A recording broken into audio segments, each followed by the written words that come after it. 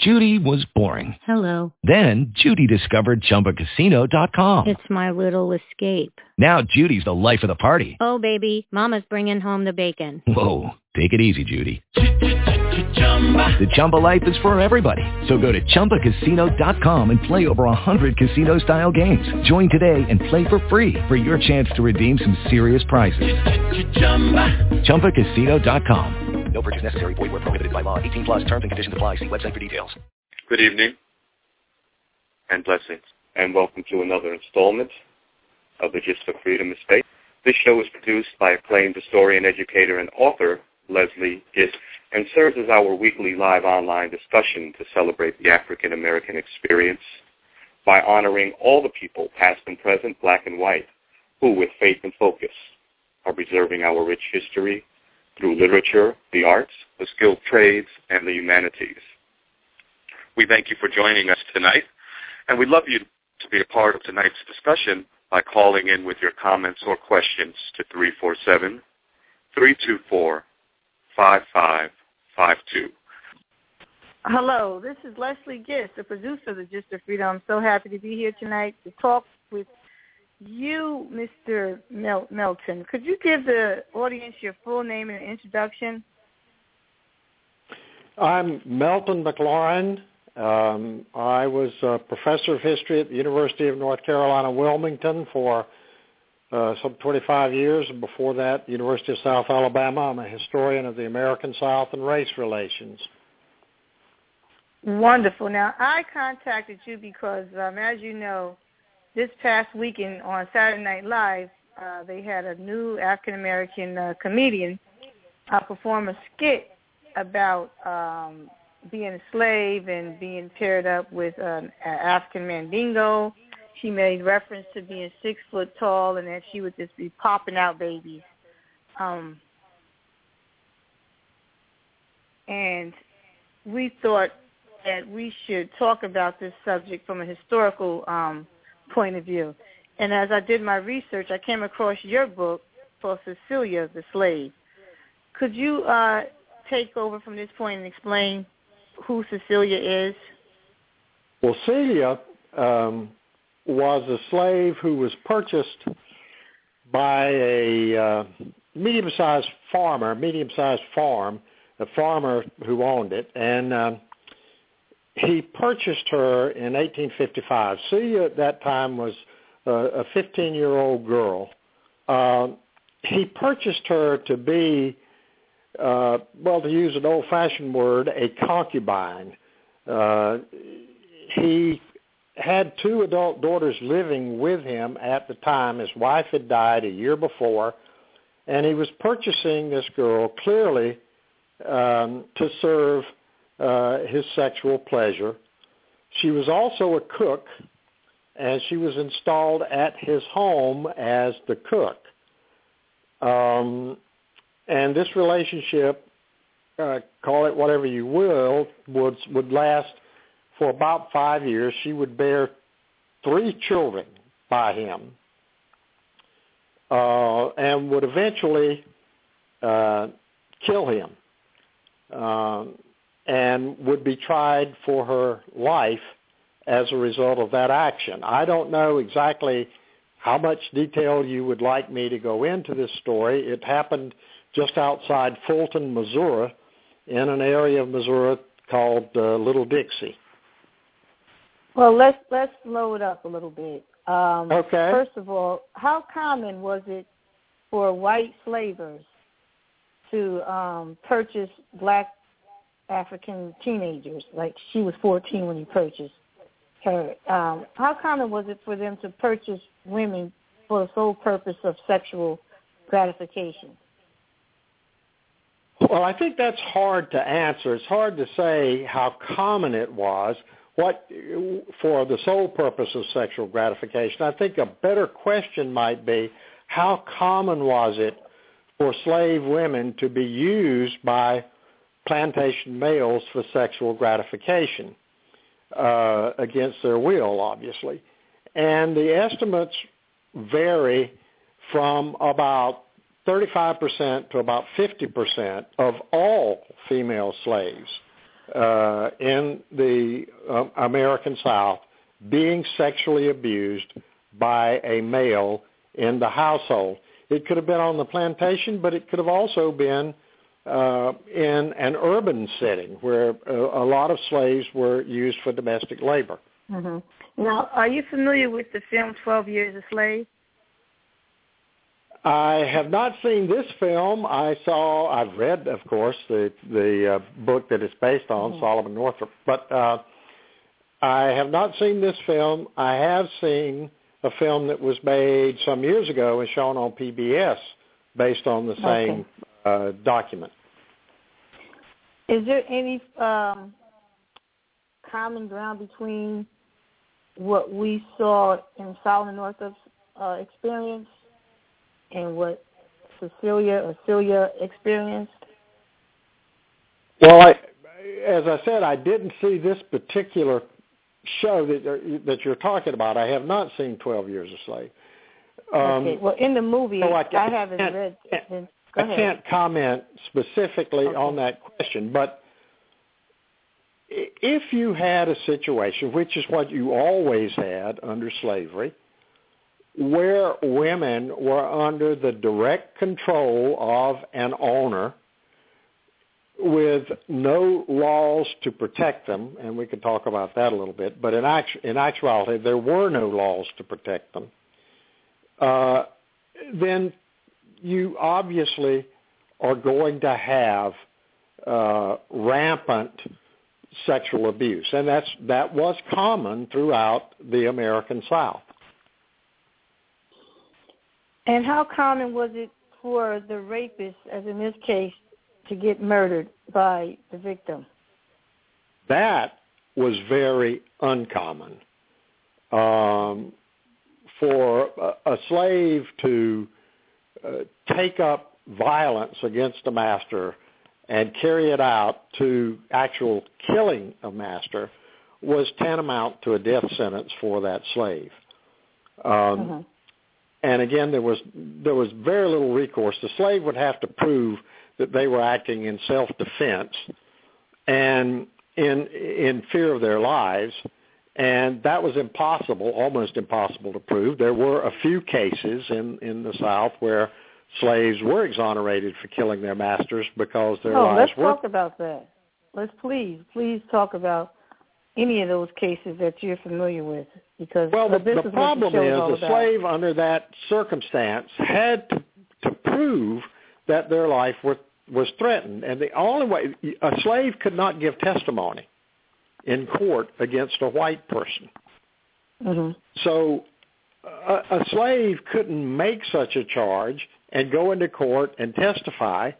They would have to have corroborating evidence from not only just a white person, but a respected white person, somebody whose word was going to be taken over the word of the accused white man. And that was obvious. Very rare. That's common knowledge. But you mentioned that there were some cases that you're familiar with that it did happen. Those are the cases we want to talk about at this moment. Well, I can't talk about those in detail, but because I don't have them in my head, as it were. But I know that there were such cases, and I cite 2 or 3 of them in my book. They're just footnotes, but it did happen. It was rare, but it did happen in the southern states.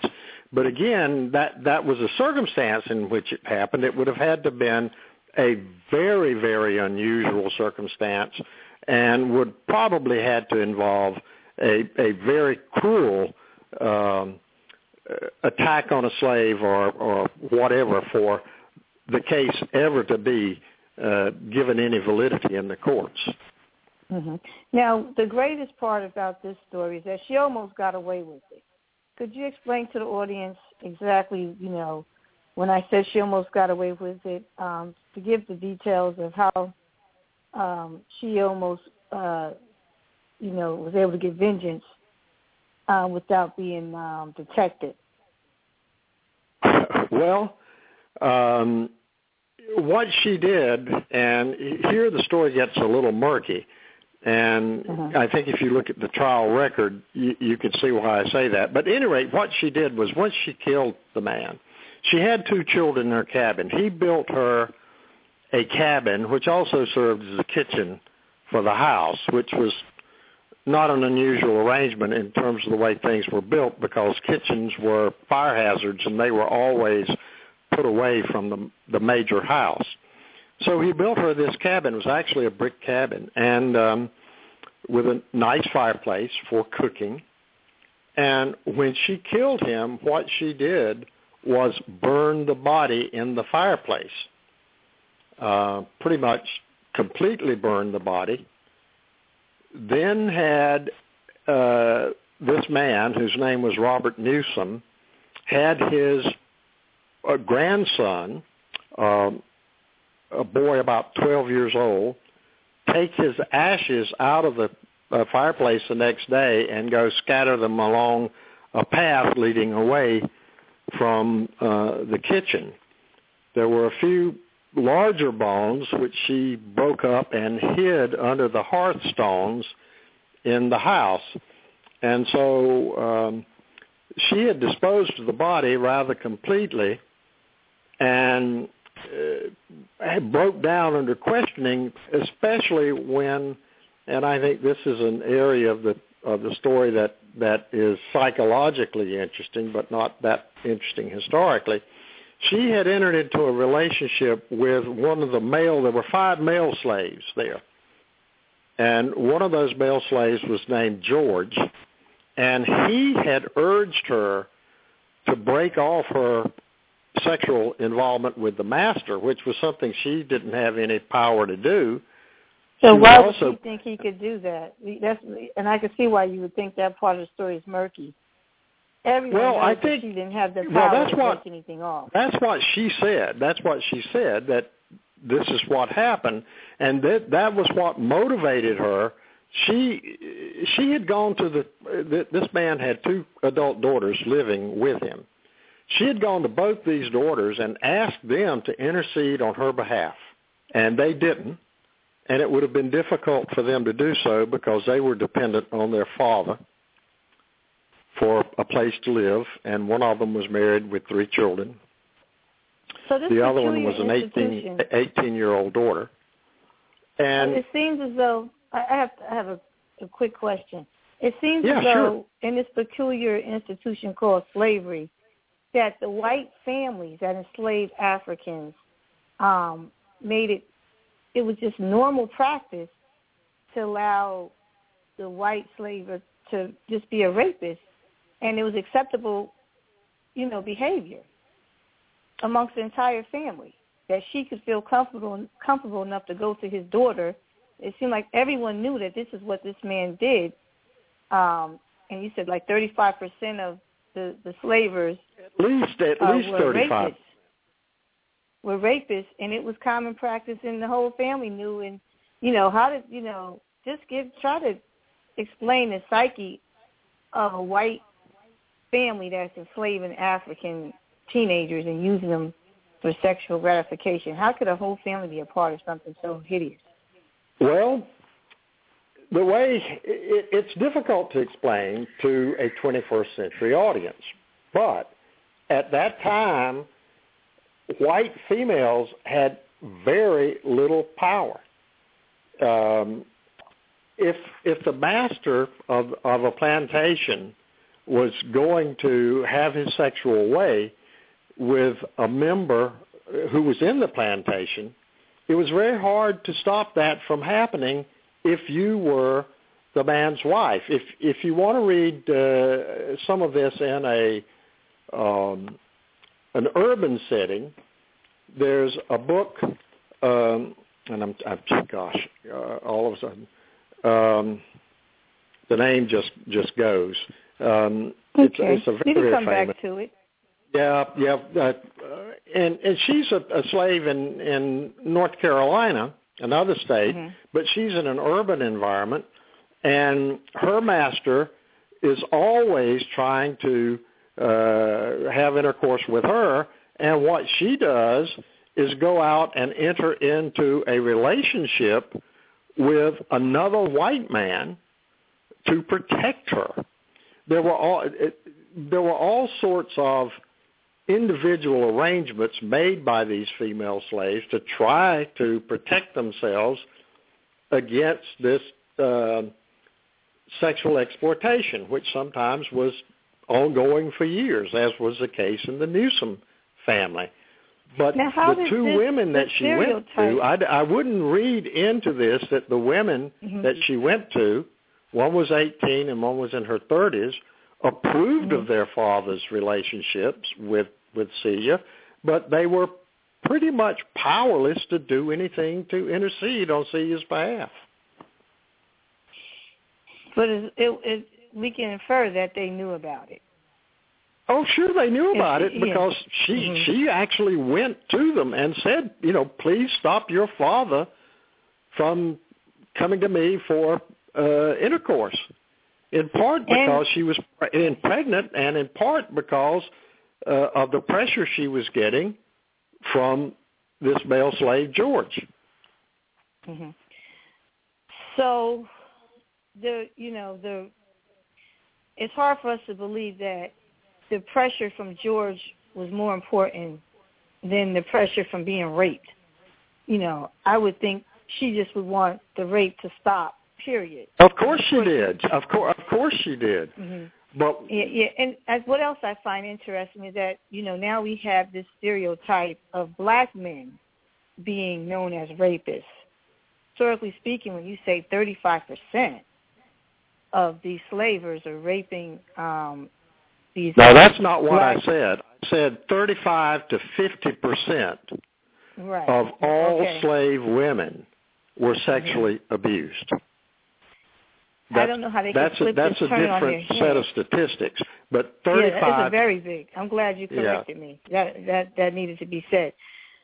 But where does this myth come from that, the African-American man is the one that has this,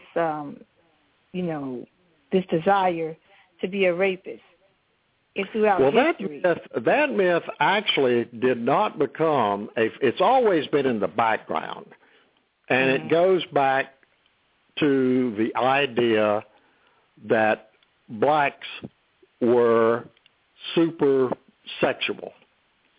If you read Othello, for example, which is not set in the American South, you see exactly the same concepts. When Othello is depicted in that play as typical of Africans who have exaggerated sexual appetites.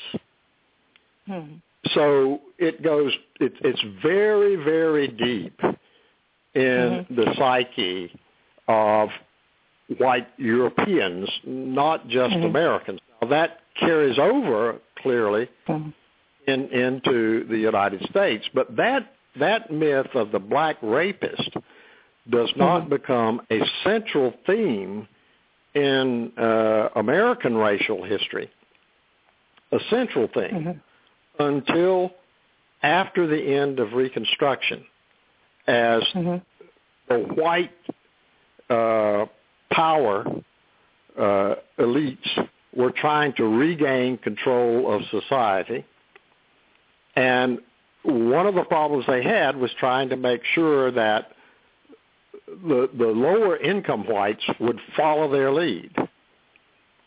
And so what they did was to create this image of the black rapist.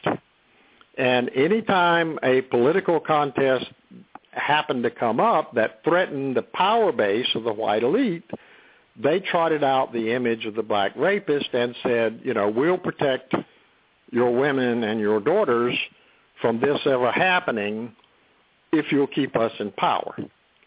And that mythology lasted all the way into the George H.W. Bush administration.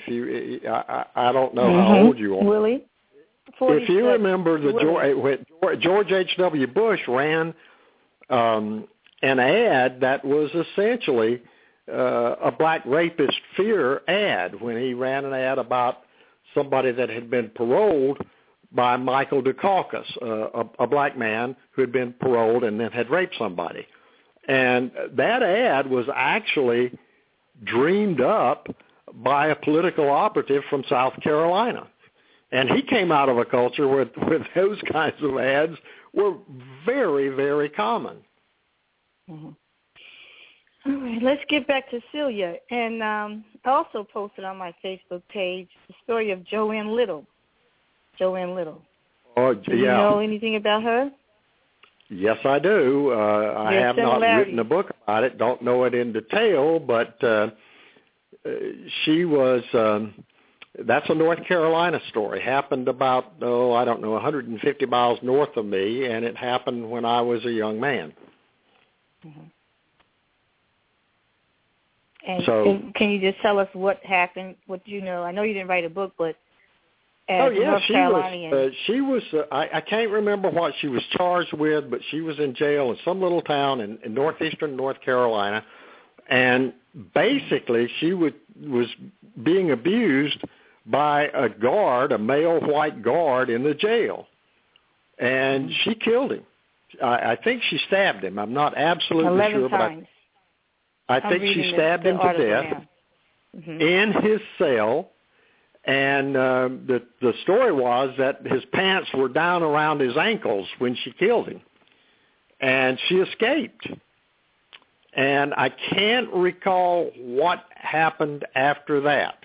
I know she fled, but at this point I'm just relying on memory, and that's as far as I can get. But again, it's a fairly unremarkable story, except that she killed the perpetrator. Yes, and she went free. Unlike Celia. I don't know what happened to her in the end. I just can't remember. I know she fled. I can't remember if she went to Cuba or not, but she fled, and I believe she fled the country, and I don't know what eventually happened to her. I'm just drawing a blank at that point. Oh, okay. Now, is it true that Celia, when she was in prison, that someone helped her break through before she was executed? All the evidence points to that conclusion. She had been convicted.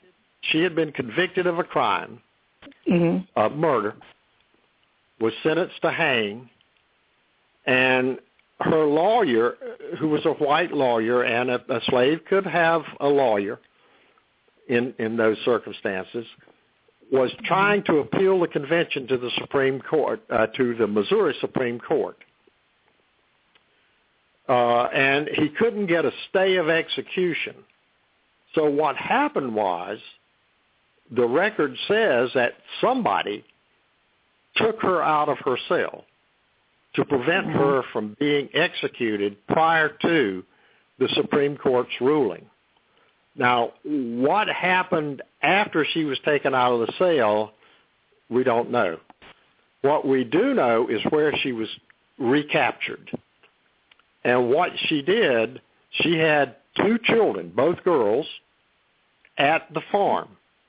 And she went back to try to see those children, and the oldest son of the man that she had killed caught her there and turned her back in. And the Supreme Court did uphold her conviction, and she was executed, as you know, in December of 1855. Do we know who the supporters were? Do we know anybody that stood by her who represented her? No. We do know that the 3 lawyers, and there were 2 young men that were appointed to help this older, very well-known lawyer. He was an ex-congressman who led her defense.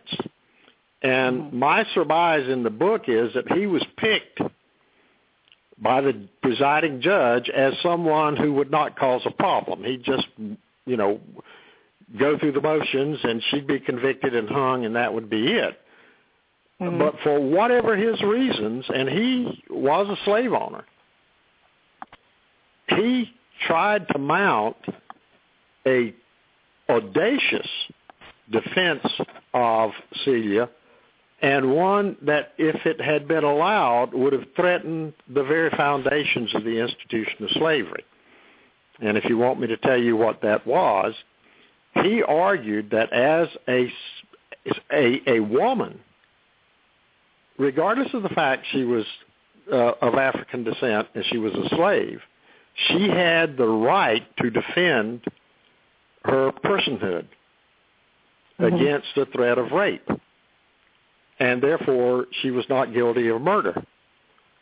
Now, if you go back and look at the fact that 35 to 50% of all slave women were sexually abused, such a ruling would have really challenged the power of the masters.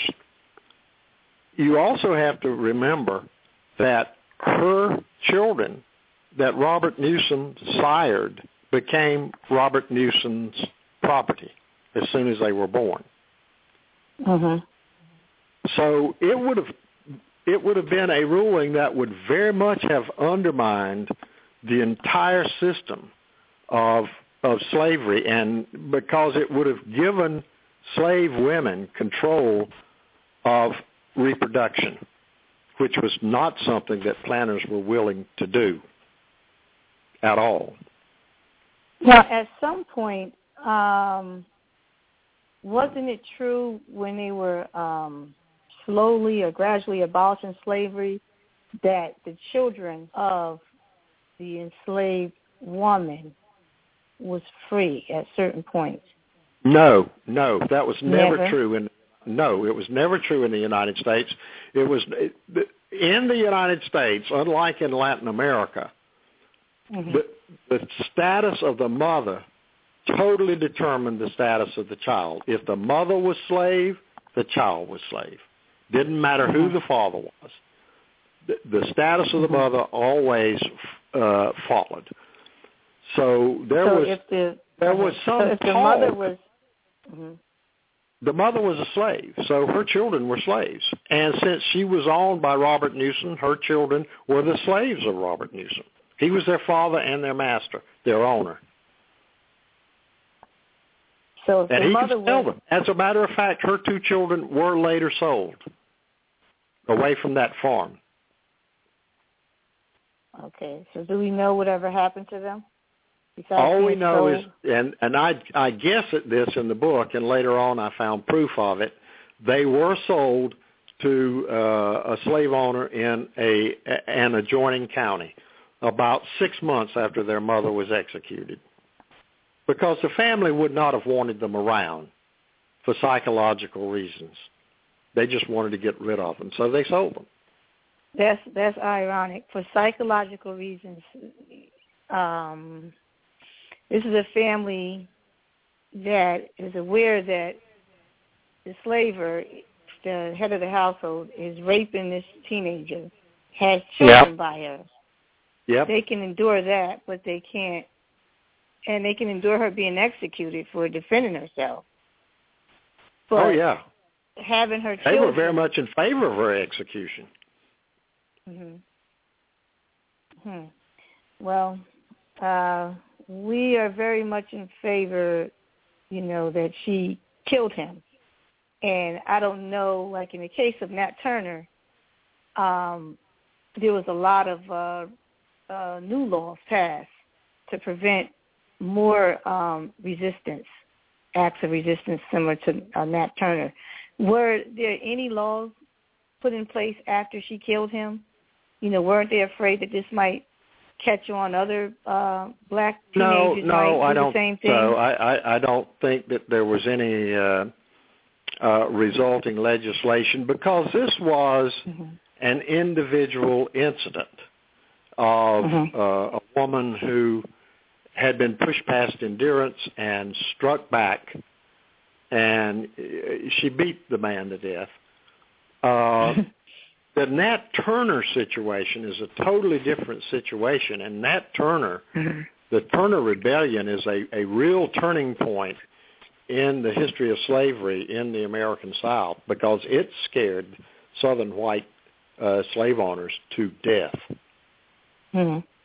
Because it was organized resistance. It was an organized rebellion. It was not just one slave being pushed beyond the limits by one master, whether or not the master was typical, and lashing out and killing his nemesis, or in this case her nemesis.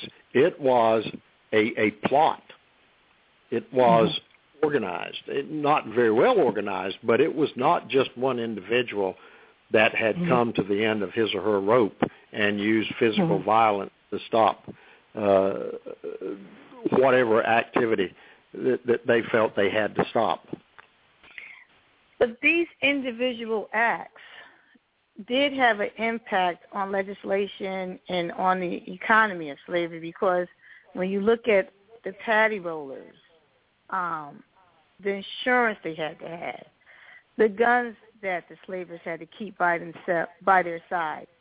So these individual acts were constantly on the minds of these slavers. It wasn't a comfortable lifestyle to live amongst these black Africans who, like you said, would get fed up and kill them. It was very. Well, it wasn't an unnatural act. It was very commonplace. I don't think Southerners would like to talk about it as much as far as history. Actually, violence against slave masters was really relatively rare. Now, so why was it necessary to have insurance? Why did they have to have insurance? And you had insurance for a totally different reason. You had insurance because, let's say you had a slave out that you had paid at, let's say 1855, and you're talking about a male slave in good health and relatively young. That slave might be worth from $1,500 to $1,800. And let's say a tree fell on him during a logging thing. Then you didn't want to lose that money you had invested. You insured slaves for the same reason you insured other property, to insure against loss. It didn't have anything to do with the rebellious aspect. Now, the guns, the slave codes, the Titan slave codes, the fact that they had to have passes to go anywhere off a plantation, all of the slave codes were designed to try to prevent any kind of armed resistance, and particularly any kind of coordinated armed resistance. But, I mean, if you look at the reality, and this is just a matter of fact, there are very few instances of outright armed rebellion. You have But isn't it true that the Southerners deliberately suppressed that information for fear that it might grow and catch on to other slaves? That is nothing that they absolutely tried to control the way their slaves and a whole lot of other things, but they certainly would have tried to suppress any concepts of organized rebellion. Yes. And it's common, when you read the different versions of history, you find that the Southerners, with the John Brown incident and all sorts of rebellious acts, they tried to squash it. They never talked about any of the victories, only the miseries of our legacies. So what do you mean the victories? I'm not the victories, following. Meaning that when the African Americans, or the Africans at the time, were successful in rebelling, and to the point where legislation was changed, where it contributed to our freedom. When you make the slavers uncomfortable, when they have to call in the militia or call in the government for assistance because they can't put down a rebellion, these acts, when you look at them as a whole, had a great deal to ending and abolishing slavery, even though the Southerners would probably say it was Lincoln and Frederick Douglass. But the reality is the Underground Railroad and all these small acts, tiny acts, the little Cecilias, added up and was a serious impact, more so than the history books would like to tell us. And I would disagree with you on that. If you look at the history of slave rebellions in the United States, and there are any number of volumes on this, there was never a successful rebellion. Most of those that tried to get organized, like the Denmark Vesey Rebellion in Charleston, were revealed actually by African Americans who were involved in the planning of it. They were absolutely crushed, and horrendous retribution on the part of those people who were involved. And it is true that whites were tremendously afraid of any kind of successful rebellion, and Turner's Rebellion in the 1830s was an example of how that fear just swept the entire South. I mean, it happens in Virginia, but people in South Carolina, Georgia, Alabama, Mississippi were all aware of it, were all aware of the potential consequences, and so you did have a real tightening up of restrictions on African Americans, including not letting them be taught to read and write, any number of restrictions about passes, the whole development of a slave code that was much stricter. So there is this constant fear on the part of whites. That's absolutely true. And that's a victory in itself. And I'm pretty sure it's certainly something that was there, that was grounded in reality. But if you look at the ability to control the slave population remained under control by the Southern whites right even into the Civil War, and only when Union troops reached a region, then the slaves would leave, sometimes en masse, from their plantations and go over and try to get under the protection of the Union Army. The original name for these slaves was contraband. And it was a huge problem for the North. You know, what do you do with the contraband? During these revolts, it's a given that the white people fled. They had to leave their homes. Their homes were burnt up. Many blacks, even in the North, burnt up their farms, burnt up their plantations, broke up their tools, poisoned them, did stuff to their food. There was all sorts of individual types of acts where a white slaver could not feel comfortable. You know, the first scene in 12 Years a Slave really ticked me off when they showed, I think about 12 men, black men, singing and clapping to a song that two white men, unarmed white men, I think one had a stick or something. And it made it seem as though that these two white men could control all of these black men with little or no weapons. And the truth is, white people had to live in constant fear, and had to gang together with the patty rollers. You know, they constantly had to look over their shoulder because do you know what the patty rollers were? Who they were? I know they got together. They were like little militias. They had to go around at night and take turns to patrol the area because they knew that someone would escape.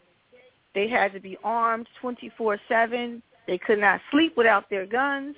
They had to make crazy contraptions, so that slaves, like shackles, and that's what really bothered me with 12 Years a Slave. Nobody was shackled. I mean, the slavers had to come up with a whole lot of devices and spend a lot of energy on making different types of shackles to keep the blacks enslaved. So it wasn't an easy task. What I think you're saying, and I would agree with this, is that there was a whole lot of psychic energy used on the part of whites because of their fear of slave rebellions and of individual acts of resistance. But there was also a very large cost with the patrol. The patrollers were actually men between certain ages, usually from about 17 or 18 to 40 or 45, who were legally obligated to serve on the slave patrols. And so every white male, slave owner or non-slave owner, was involved in the use of force to maintain the system. Slavery ultimately resisted on the brutal, naked use of force to keep people enslaved. That's the way the system worked. Wow. I didn't know that, but that even underscores what I'm trying to say as far as how we resisted.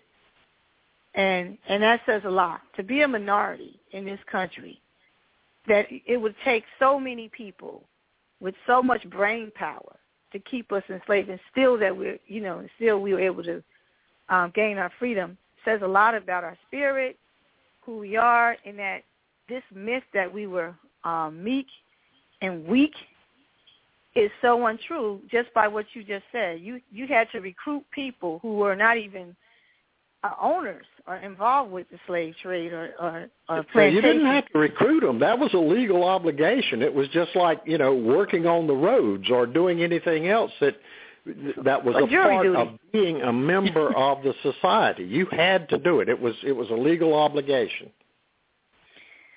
Wow. So the white South rested on this use of force, no question about that. Mm-hmm. Or primarily, primarily it was a threat of use of force, but it had to be constantly maintained. And anytime you had a rumor of a slave revolt, and there were always rumors of slave revolts in the Southern press. Sometimes they were true, sometimes they were not true. Mostly they were not true, but it scared white Southerners to death, and their vigilance would increase. The patrols would go out more often. And one of the major laws in all of the Southern states was it was illegal for a black to own a gun. They couldn't have a gun. So, I mean, they used every effort they could to maintain control over this group of people who were primarily, first and foremost, a labor force that they were not going to let go, but secondly, that was deemed to be an inferior group of people. So you've got both race and economic reinforcing the white mentality and fear. No, so you can't be too inferior if you are a minority and you have to use your whole population to hold these people in captivity.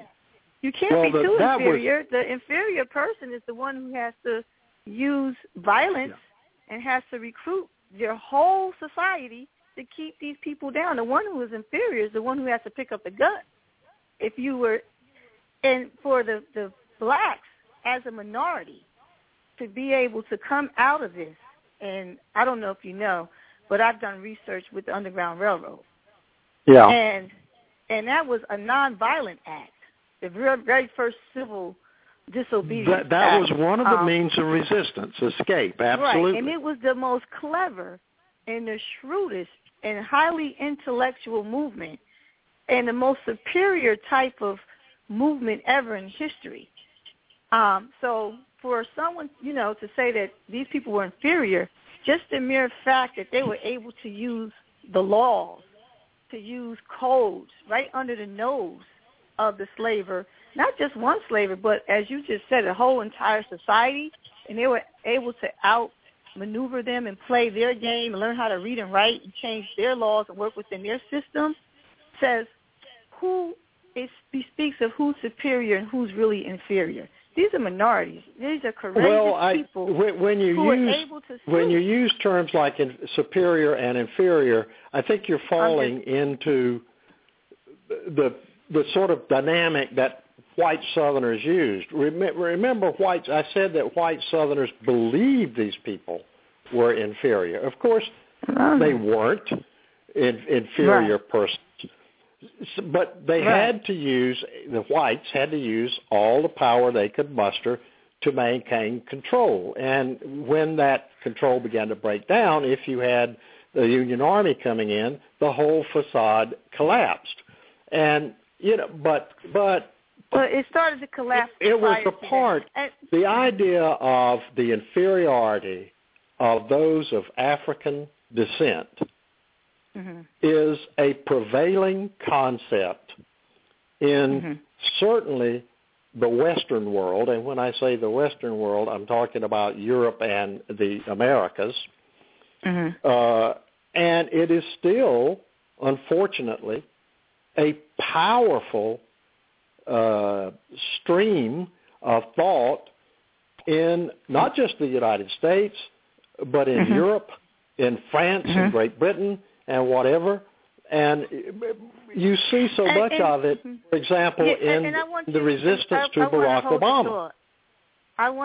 You're right, Barack Obama. I want you to hold a thought because I want you to talk about the owner, because what you're saying is true as far as the owner of the Clippers and what he was trying to teach a Mexican, African-American / Mexican mistress about what you just said, these racist views. But before we go into today, what's going on in the news today, let's continue this conversation about the whites who were murdered as a result of trying to stand up and help end slavery or help rescue an enslaved person. For instance, in the story of William Steele and Underground Railroad, their lives, as you alluded to with the white women, the wives and the daughters, a white man's life was worth even less, even to the point with the 3/5 clause, that even though they had no right to vote and own no property, they were still counted as a citizen, and they couldn't vote. So who is if this you we're were talking a about? poor white men and women, no, they didn't own any vote. property. In most southern states after the 1830s, they could vote. Well, I'm talking about prior to the 1830s. Prior to the 1830s, it would have been more difficult for them to vote. But the 3/5 clause does not apply to white people. That had to do they with. Were counted. They were counted. No, that's not what the 3/5 clause is about. But that's another whole subject. Okay, the 3/5 clause refers only to slaves. Refers only. It was a northern clause to make sure that the Southerners didn't get the population, the numbers in the population census, which determined how many representatives each state would get. Yes, but it only applied to African Americans, to slaves. It did not apply to white males. So did they count white males as part of the population? Yes, of course. So if they couldn't vote, if they didn't own any land, they got credit for those white men, poor white men and women that couldn't vote. No, white women, of course, no women could vote. That's not even in the conversation. But white men, particularly after 1830, you pretty much have what is called universal white male suffrage in the American South. Right. So that if you were a white male, you could vote pretty easily. Prior to the 1830, poor white men, landless white men, were counted as citizens and could not vote. Whereas, that's correct. And whereas that doesn't have anything to do with the 3/5 clause. Right, but yes, it has a lot to do with it. As a slave, no, it doesn't. A slave they didn't get credit for a slave, full citizenship, because the Northerners didn't want them to have any political power. So blacks had more rights back then than poor landless white people. And that goes to my point. Okay, we'll talk about that another show. We would just have to disagree with that. All right. The three-fifths clause really has nothing to do with the white males of the South. Nothing whatsoever. Okay. Now, in the William Still story, he was known as the father of the Underground Railroad, who used technology back in the 1800s, the way we use Facebook and Twitter. He used all means of communications to get help and assistance and raise money throughout the world for the cause of abolishing slavery. And in his story, his brother, who was known as Peter Gist, paid for his freedom and then attempted to have his family rescued out of Alabama by a white abolitionist. This white abolitionist was able to get the family, get all the way to Paducah. I can't remember. He got all the way Probably to was Paducah, Kentucky. Yeah, Paducah, and he got to Indiana, as far as Indiana, right. And then he was captured. And I'm thinking, from my experience from watching Roots, that they were going to kill his entire family, or at least chop up a toe or a foot or something. But instead, they killed Seth, the white abolitionist. And there's another story I posted on my Facebook page about one white abolitionist they caught trying to rescue some Africans. They put SS on his hand, burned it on his hand, slave stealer. And then there's another story of a white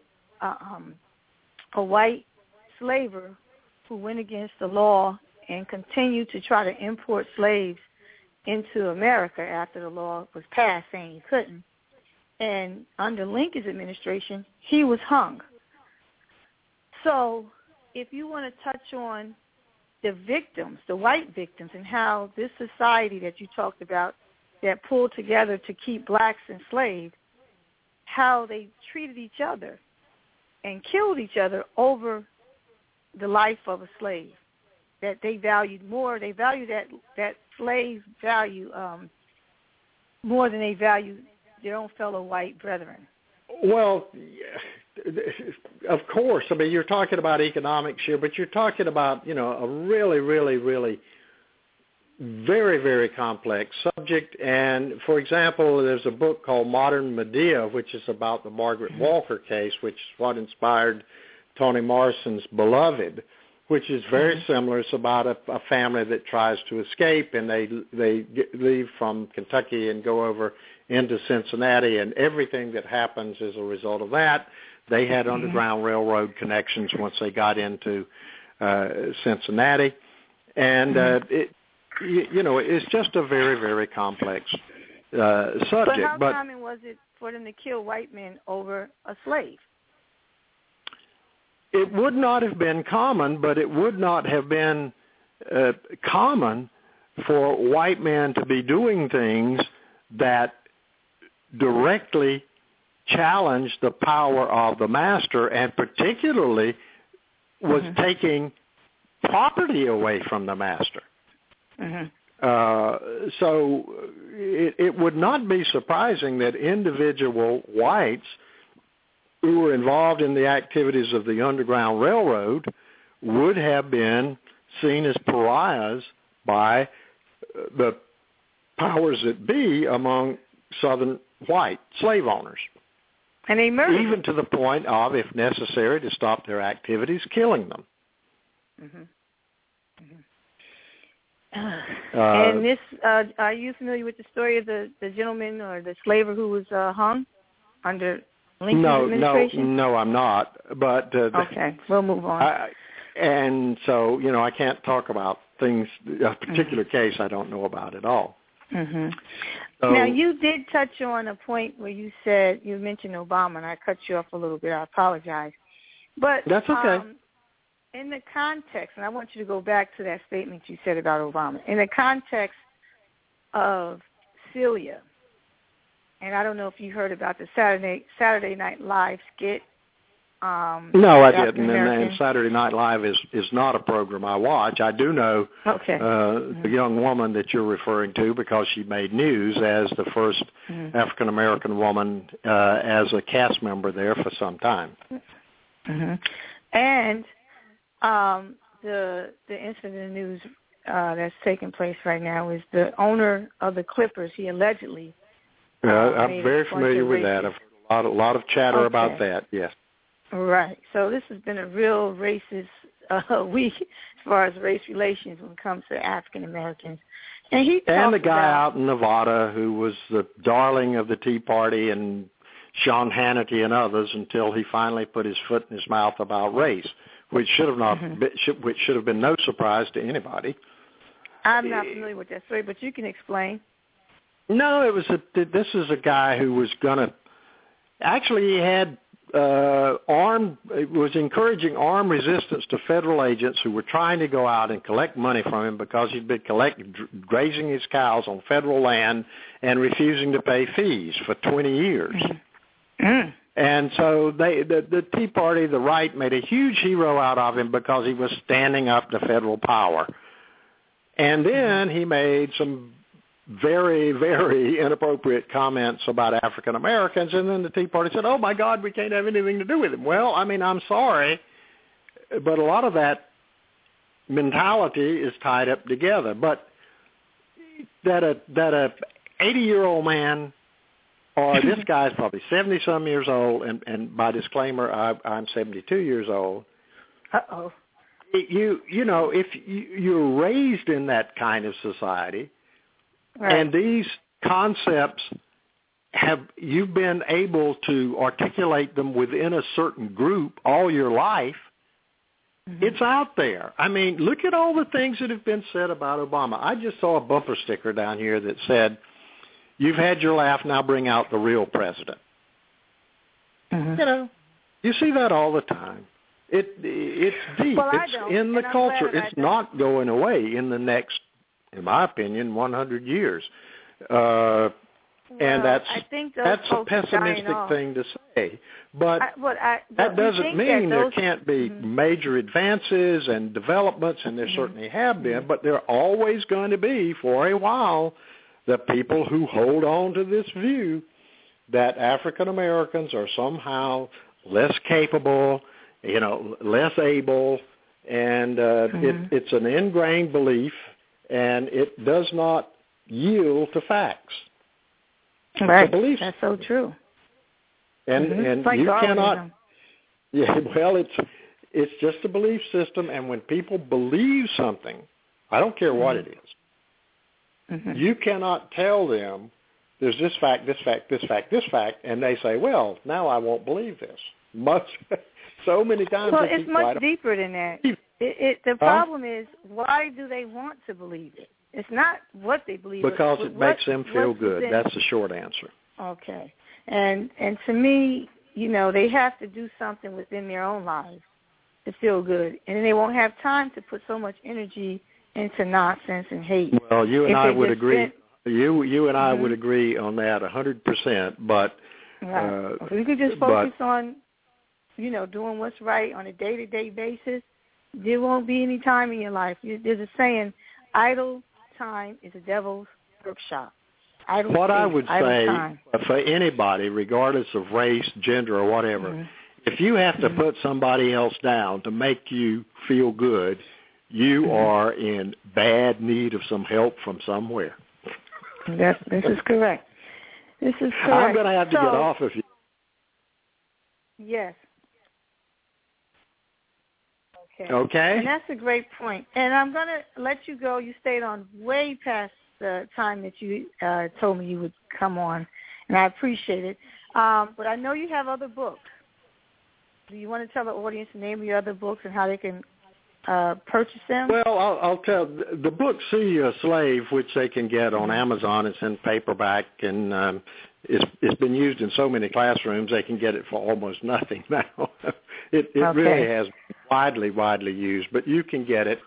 But another book that people might like that has been used in a lot of classrooms as well is something called Separate Past, Past, Separate Past, Growing Up White in the Segregated South.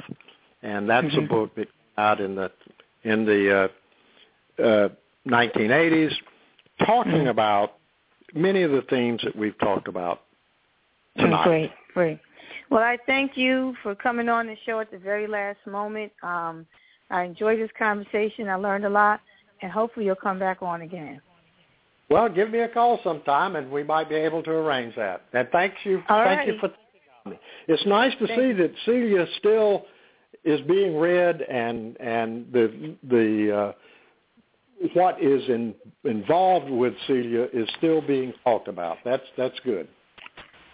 It is, and I'm glad that you put it out there for us to learn and take a peek into history. It's a sad story, but it's one that we need to learn about and to honor her and those who suffer.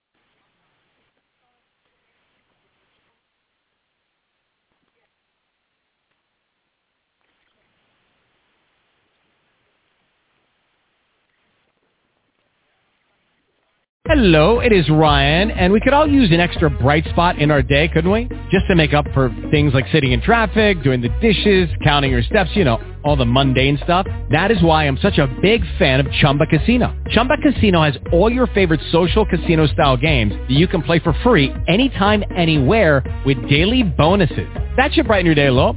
Actually, a lot. So sign up now at ChumbaCasino.com. That's ChumbaCasino.com. No purchase necessary. VGW Group. Void where prohibited by law. See terms and conditions. 18+.